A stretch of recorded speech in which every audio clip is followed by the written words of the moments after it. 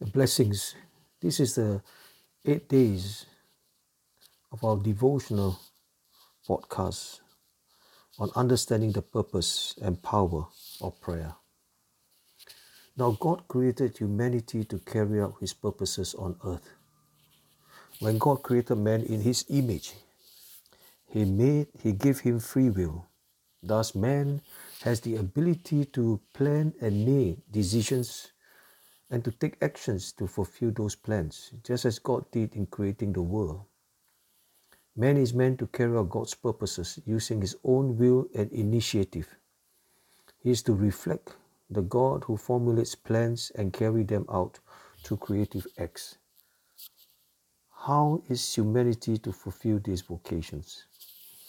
Then God said, "Let us make man in our image, in our likeness, and let them rule or have dominion over the fish of the sea and the birds of the air, over the livestock, over all the earth, and over all the creatures that move along the ground."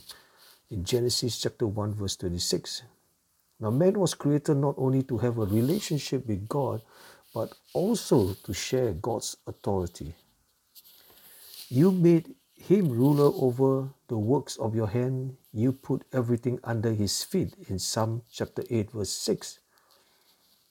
And in Psalm chapter 115 verse 16 it says this, "The highest heavens belongs to the Lord, but the earth he has given to man." Now the account of the creation of mankind shows that God never intended to rule the earth by himself. Why? It is because God is love. And he wants others to share in what he has. So we must understand that the relationship of love that God established with mankind is not separate from the purpose God has for mankind. Rather, the relationship is foundational to the purpose. Both are essential keys to prayer. Let's pray. Father God, I desire to have a relationship with you and to be a part of carrying out your purpose on this earth. Please make this a reality in my life, in Jesus' name. Amen.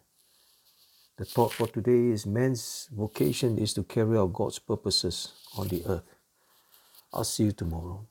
God bless.